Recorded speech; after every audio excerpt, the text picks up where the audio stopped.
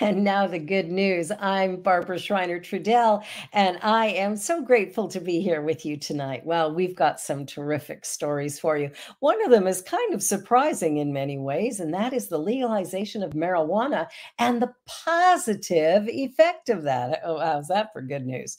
So, in a landmark paper, economists have collected evidence on the societal implications of cannabis legalization and found it lowered the rates of suicide, binge drinking, traffic fatalities, and perhaps ironically, cannabis use in teenagers.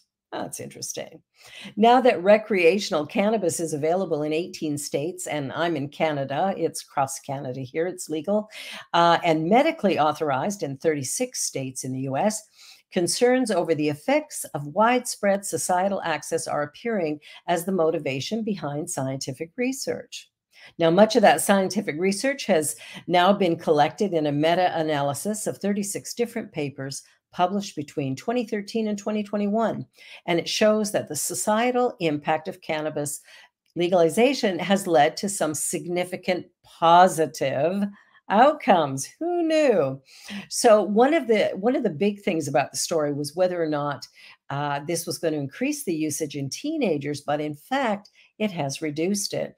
And what they're suggesting is because it's legal, that has sort of taken the illegal component out, and therefore kids can't really go into these stores where you buy cannabis because they have to prove ID. So there might be a little bit of a difference there. So one of the things they talked about was that in the study, cannabis legislation was found that during the period between 1999 and 2010 to be inversely associated with opioid overdose deaths. Although since 2011 to 2017, the analysis has changed, but perhaps marijuana and prescription pain medications are substitutes. So, a lot of people have talked about the fact that cannabis can help with pain. So that could be a good thing. So, authors found the legalizing marijuana for medicinal purposes was associated with 9 to 10% reduction in traffic fatalities, with larger negative effects on traffic fatalities included alcohol and, weekend driving and evenings. So, the good news is reducing suicides, reducing teenage use. You know what? Cannabis might be just a good thing in the long run. Who knew? All right, so going to the high seas, the UN Treaty for the High Seas finally drafted after 17 years of debate on language. And this is to ensure the conservation of species and their environment. A new UN treaty on the sustainable use and protection of the high seas has finally been drafted after a 2-week round-the-clock marathon of talks in New York. The agreed framework has overhauled the requirements of environmental impact assessments for natural resource extraction and set a universal standard for the procedure of conducting them and reporting findings. Furthermore, the treaty would grant the parties to the treaty the right to establish conservation zones and protected areas in international waters where no country would normally be able to enforce law. So the main efforts were carried out by the European Union, the UK, US, and China, and were rapidly accelerated through the summit in Montreal last year. However, discussions of the additions to the Convention on the Law of the Seas have been ongoing since 2004. So, among the work still to be done and will be to decide how marine protected areas in international waters will be established, managed, and the protections of them enforced. So there's still some work to be done, but this is a great first start that we can take a look at these waters, which of course are what sustain life in so many ways here. So this is really important work. So exciting news from the UN. All right, here's a fun story. Now, this one is, how a young man decided to become a mentor and then how that translated down the road. So, Pat O'Prey first met his little brother, Jason, back in 1984. He was 8 and Pat was 18. Now, They're now 46 and 56, and whenever they meet, they just pick up wherever they left off. The photograph that was shown there was in the Toronto Star in 1985, came together through Youth Assisting Youth. Yay! Great name, eh? An organization offering Big Brothers-like mentoring programs, which still operates today throughout Toronto, pairing young adults age 16 to 29 with children age 6 to 15. O'Prey learned about Ye from a booth set up in his high school, and because he had great parents and felt that he had something to offer, so he decided to step in. He and Jason spent a minimum of 3 hours a week together, and that was the commitment you had to make as a minimum. And from there, the two have become family. The two men consider each other family. I was at his wedding day, O'Prey says, and whenever I send him a birthday card, I sign it, Big Bro Pat. Well, O'Prey has 2 children of his own and took his interest in youth mentorship and education to the next level with his career path. A teacher for the past 30 years, he's currently All Saints Catholic Secondary School in Whitby, Ontario, a little bit north of where I live. It is an exciting thing to watch as young people choose to mentor those just a bit younger than them. So we have good people in our world. All right, now here's a story that could have had devastating repercussions. 911 dispatcher walks a family through CPR to save a toddler's life. This is, the nightmare of parents, right? A 2-year-old girl was found face down in her family's pool Sunday afternoon and is recovering after relatives pulled her out and started CPR with the guidance of a 911 supervisor until the rescue crew could arrive. Now, the home in De Leon Springs in Florida, after a 911 call at about 4:48 p.m. on Sunday, a 2-year-old girl was found face down in an above-ground swimming pool while family members were watching other children. That family member jumped in the pool, pulled the toddler out. She immediately called 911 for help, telling the dispatcher that no one there knew CPR. So while sending units to the scene, Thomas Eggers began giving CPR instructions over the phone. And by doing that, they actually saved this little child's life. So as of Monday, she's in hospital and she's reported to be doing well, showing promising signs of a full recovery. Wow. CPR, I think every parent should take up baby CPR. It's really important. We never know when we'll need it. I took one when my youngest child was born, and sure enough, at about a year old, she was choking, and I knew exactly what to do. It's a life-saving skill, and you never know when you might need it. All right, so here is a little story out of British Columbia, Canada, and this was people do great things when they're given the opportunity. A woman dying of organ failure in Nanaimo, BC, is still living in a motel tonight after she says her landlord evicted her for disruptive end-of-life care. Sharon Kowalczyk and her husband are now on the hunt for a new apartment after tens of thousands of dollars were raised for them when the story went public. So she says it's simply amazing. People are great. This couple was evicted because, she's sick and needed all kinds of care. Sharon Kowalczyk, who was recently declared palliative by her doctor due to multiple organ failure, only has a few months left to live. She and her husband, Jerry, said they had been living at the rental home, paying $1,050 a month for a room and shared kitchen and bathroom, when their landlord told them their frequent ambulance calls were becoming a nuisance. The couple moved into a hotel, but Kowalczyk was hoping for a more comfortable living situation before she passes away. A GoFundMe was set up for the couple, and it has raised $35,000. Well, go people. So the BC woman is able to get a proper home and a proper environment as she spends her last days. I think that's only reasonable. I can't imagine evicting somebody in those circumstances. That's me. All right. So some BC women are competing in a 15-day Moroccan rally across the Sahara Desert. Wow. I'm not sure I'd be up for that. 10 days of driving across the Sahara in the rally is not exactly the type of adventure a pair of BC women ever expected to sign up for. Myra and Jessa are part of the annual all women's rally, traveling for a week and a half through some very tricky terrain that presents all kinds of hazards in southern Morocco. The race, which ends March 18th, features 190 different crews from around the world and 14 of them from Canada. I didn't check to see how many from the US, but I'm sure there's a bunch. This rally has been supporting Moroccan villages in remote areas, building homes and schools with used water bottles and offering free medical care provided by the team of doctors and nurses set up for the rally. A Princeton all right, new story. A Princeton resident found a giant ant fossil. Yes, I did say ant.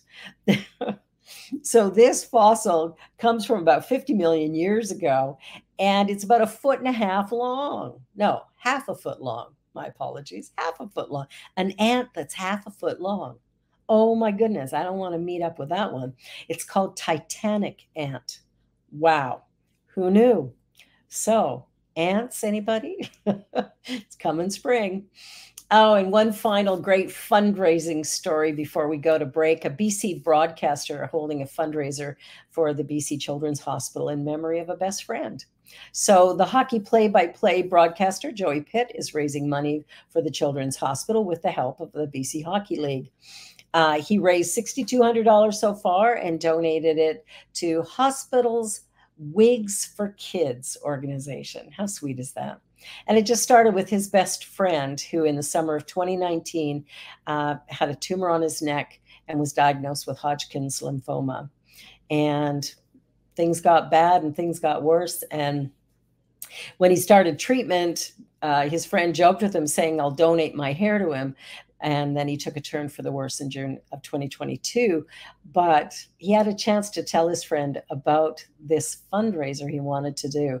And his friend said, "I'm very proud of you." How sweet is that? Here I am getting all emotional again. Man, oh man, I'll tell you. Need somebody telling the news who can keep it straight. All right. This is a fun story. This student showed up dressed as her teacher on Superhero Day. Aw. An 8-year-old girl in Arkansas dressed as her second grade teacher on Superhero Day. R.E. Baker Elementary in Bentonville encouraged students to come dressed as your favorite superhero on the last day of Spirit Week. Her teacher, Jamie Day, who has taught at the school for 8 years, arrived to work that day to find her student, Caroline Carlson, dressed just like her. Day said for her to think that she wants to look like me and that I'm her superhero just because of what I do to get together with them each day, she said it really touched her heart. Caroline's mom, Courtney, said all week her daughter was saying, "I want to be like Miss Day. She's a superhero."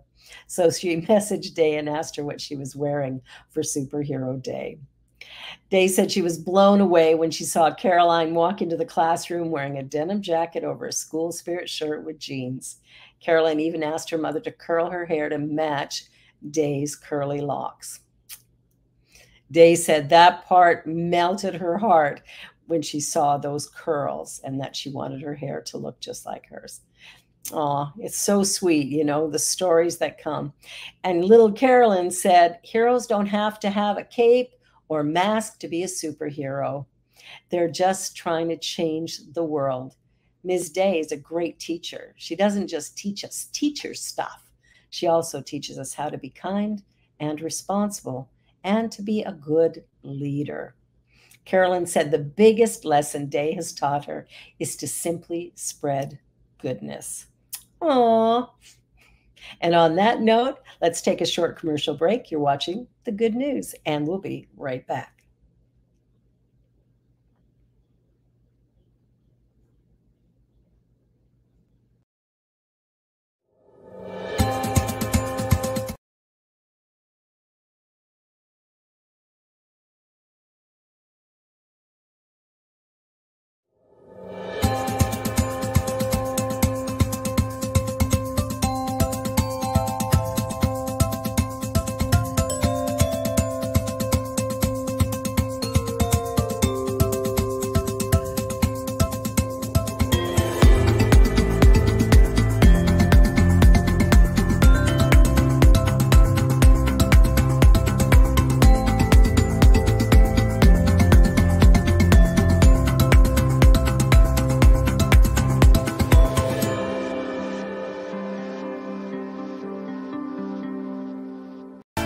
be changed when you change the way you look at things.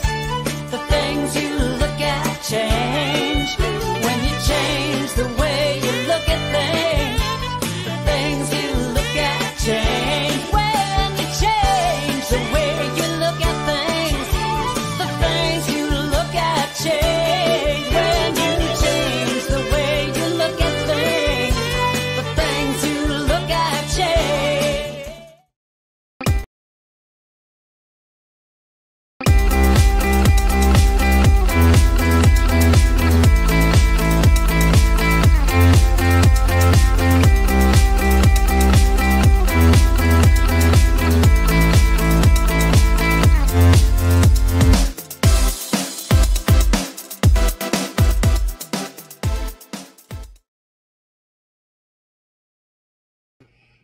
And more of that good news. I'll tell you, we could use this 7 days a week, I think. There's so much good stuff going on. Well, Drew Barrymore. Wow, that's not a hard name to say. So, trans influencer Dylan Mulvaney stopped by the Drew Barrymore show recently to discuss her ongoing TikTok series, 365 Days of Girlhood. Predictably, anti-trans trolls on social media have been trying to turn the heartwarming chat into a faux scandal, but Barrymore's fans are pushing back. Mulvaney's project has seen her posting videos every day for the past year, documenting the first year of her transition. The series culminated Monday in a live variety show at New York's Rainbow Room, making the 1-year anniversary of Mulvaney coming out as trans. This is very personal for me, Barrymore said, welcoming Mulvaney on Monday's episode of her show. In a world where we're all trying to figure out who we're supposed to be, the risk, the bravery. She went on to ask Mulvaney about the advice she was given by trans icon Laverne Cox, and about how she deals with negative and transphobic responses to her content. She said, there's so much hatred directed at the trans community right now, Mulvaney said. It's everywhere. And I think the greatest weapon that I can contribute is trans joy and comedy and talking about hard subjects and really intricate moments of transition, and try to let people in to see that I'm not a monster. I'm not somebody that is trying to do anything but be myself and be happy. Later in the interview, an emotional Barrymore knelt in front of Mulvaney, and the two embraced as Mulvaney slid down to sit beside the host on the floor for a heart-to-heart about how they both deal with negativity. Thank you for joining me on the floor, Barrymore says. The floor always feels safer. It does, doesn't it? So after a commercial break, Barrymore told Mulvaney how much she loved watching her journey. I think there's always a way to be taught and educated, to open minds, and there are those who can, and I think you have that gift. It was truly a lovely moment. And of course, things blew up after that. But I think we stop there and we go, you know what? Yay, Drew Barrymore. Yay, Dylan, for being you. And for all of us to just honor that, you know, I live in my lane, in my life, in my journey, and you live in yours. And I should not be judging how you choose to live yours. So great message all the way around. All right. Well, the Oscars. Well, now the Oscars were something else on Sunday night. I got to say, it's a big switch from a couple of years ago when we hadn't seen a Black actor win anything, and there was a lot of controversy around that. And now all of a sudden, the diversity is epic. I was really, really pleased to see the energy and the diversity and just some of the really fun things that happened as a result of, you know, things changing. And the the movie Everything Everywhere All at Once, oh my goodness, you know, Quan ran up onto the stage to hug Ford, and you know, there's just this whole different energy. It felt different on Sunday night. And I think that's a step in the right direction. And I'm hoping that we will see more and more real people every year on the Oscars that will start to celebrate the diversity. I love that the Indian music won. All the music was so beautiful and so wonderful, but it was so great to see that group, to see the actors that were with just the whole energy. I gotta say, I liked it. I mean, I went to bed early. I couldn't stay up all night, but I really did like what I saw. And I like that things are changing. Someone was signing, that gentleman who was deaf was signing. Sorry, I don't know actors' names. I'm terrible at that. But I love to see the signing, and I think that's something we need to see more of in a lot of our programming, is to ensure that that becomes part of it, not for one act, but for all. Anyway, that's me and my rant. All right. Oh my goodness. I liked the Oscars this year. It was good. Made me cry, but it was good.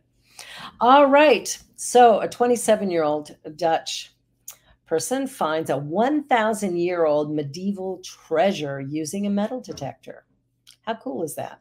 So this young man from the Netherlands recently fulfilled to what seemed to be his destiny by finding an extremely rare hoard of gold jewelry from the High Middle Ages. This avid medical metal washed it, can't do a thing with it. Avid metal detective since the age of 10. The 27-year-old's all grown up now and a professional historian. He discovered this treasure back in 2021, and it's been hard to keep it a secret for 2 years while the National Museum of Antiquities cleaned, dated, and identified the objects. It consists of 4 decorated gold pendant earrings shaped like crescent moons, along with 2 pieces of gold leaf that fit together, and 39 small silver coins, which date the treasure back to the years 1000 and 1250 CE. Wow. It was very special discovering something this valuable. He said, I can't really describe it. I never expected to discover anything like this. The 39 small silver pennies, as the coins are called, give a clue to the date when the treasure find was buried, in or shortly after 1248. And the museum stated small pieces of textile found with the pennies indicate that they were wrapped in a cloth or a bag. Wow. The jewelry is around 200 years older than what the museum's saying. It must have been a cherished possession. Northern Europe is rich in silver mines, but gold was much rarer at the time. So cool. And firefighters. So we just love firefighters. So this firefighter lures a trapped dog off the ice using treats and then lifts him up a 10-foot wall. Patience, bribery, laughter, and a heck of a bicep muscle were all needed to rescue a helpless dog trapped after falling 10 feet into an ice-covered pool. The Michigan Animal Shelter Pound Buddies received several frantic calls on March 7th about a dog trapped in the old water filtration pond. The pond was frozen over, but with water clearly sloshing about over the ice. How long until the 60-pound husky plunged through? Well, that was anyone's guess. Pound Buddies called in the fire department, which arrived within minutes to rescue the pup. And it shows Lieutenant John Krieger climbing up the wall, gains the dog's trust with a treat, and then carries him up and out of the place. So finally, the timid dog came in for more of the scratches, allowing him to reach the dog's collar, and then all that strength brought him to safety. Oh, it's so sweet. Little doggies. And speaking of doggies, here's a refugee story out of Afghanistan. This dog, man, was away from its owner for a long time. The Afghan refugee who was living in British Columbia was finally reunited with her dog, Lucky, after 10 months. Escaping Afghanistan at the time was important, but getting the dog and a cat back was a little harder work. It took some time. And the SPC International said that when he arrived in Vancouver at the international airport, the anxiety, trauma, and everything became a thing. And when they put him into foster care, they had some challenges because this dog can open a door. How cool is that? So Lucky is very, very funny, a big, goofy dog, has no idea how big he is. He thinks he's a lap dog, and he loves to play, he loves toys, and he loves to open doors. So he's been boarded in Portland, Oregon, and is now back with his owner. And it was a very tearful, tail wagging reunion with friends, and they're back together. How beautiful is that? You know, our pets become our family. They're not they're not separate from us. They are our family. They are a part of us, and we fall in love with them. And just being separated is tough. And I know I've got a little dog, and I've got two cats, and they're getting up there in years. And I know the day's going to come when we're going to have to part ways. The good news is something we do every week, and I just want to say that I'm grateful to the Good News Network, goodnewsnetwork.org, and the LGBTQ uh, positive messaging and Sunny Skies for providing this content that we use for the show. And I'm really grateful to be able to do this. I will be back next week, and then Reverend Robert will be back at the end of the month to take over the reins yet again. The idea of good news is so important. And in this teaching, one of the things we do is we stand up and we're counted. We stand for justice and equity. We stand for inclusion and diversity. We stand for the fact that we're all one. And what's really good news is we're seeing more and more in our world today where people are starting to really speak out to honor, respect, admire, and work with one another. My whole joy in life is cooperation, collaboration, community, and connection. All the C's. As we come together in those things, we begin to create a world that works really for the highest and best good of all concerned, not just for people, but for animals, for wildlife, for the seas, for everything. And that's what we covered in the show tonight. All the good news about the earth that we live on, the universe that we're part of, and the family that we are connected to. Thank you for watching, and I look forward to seeing you again next week. And that's the good news. Bye for now.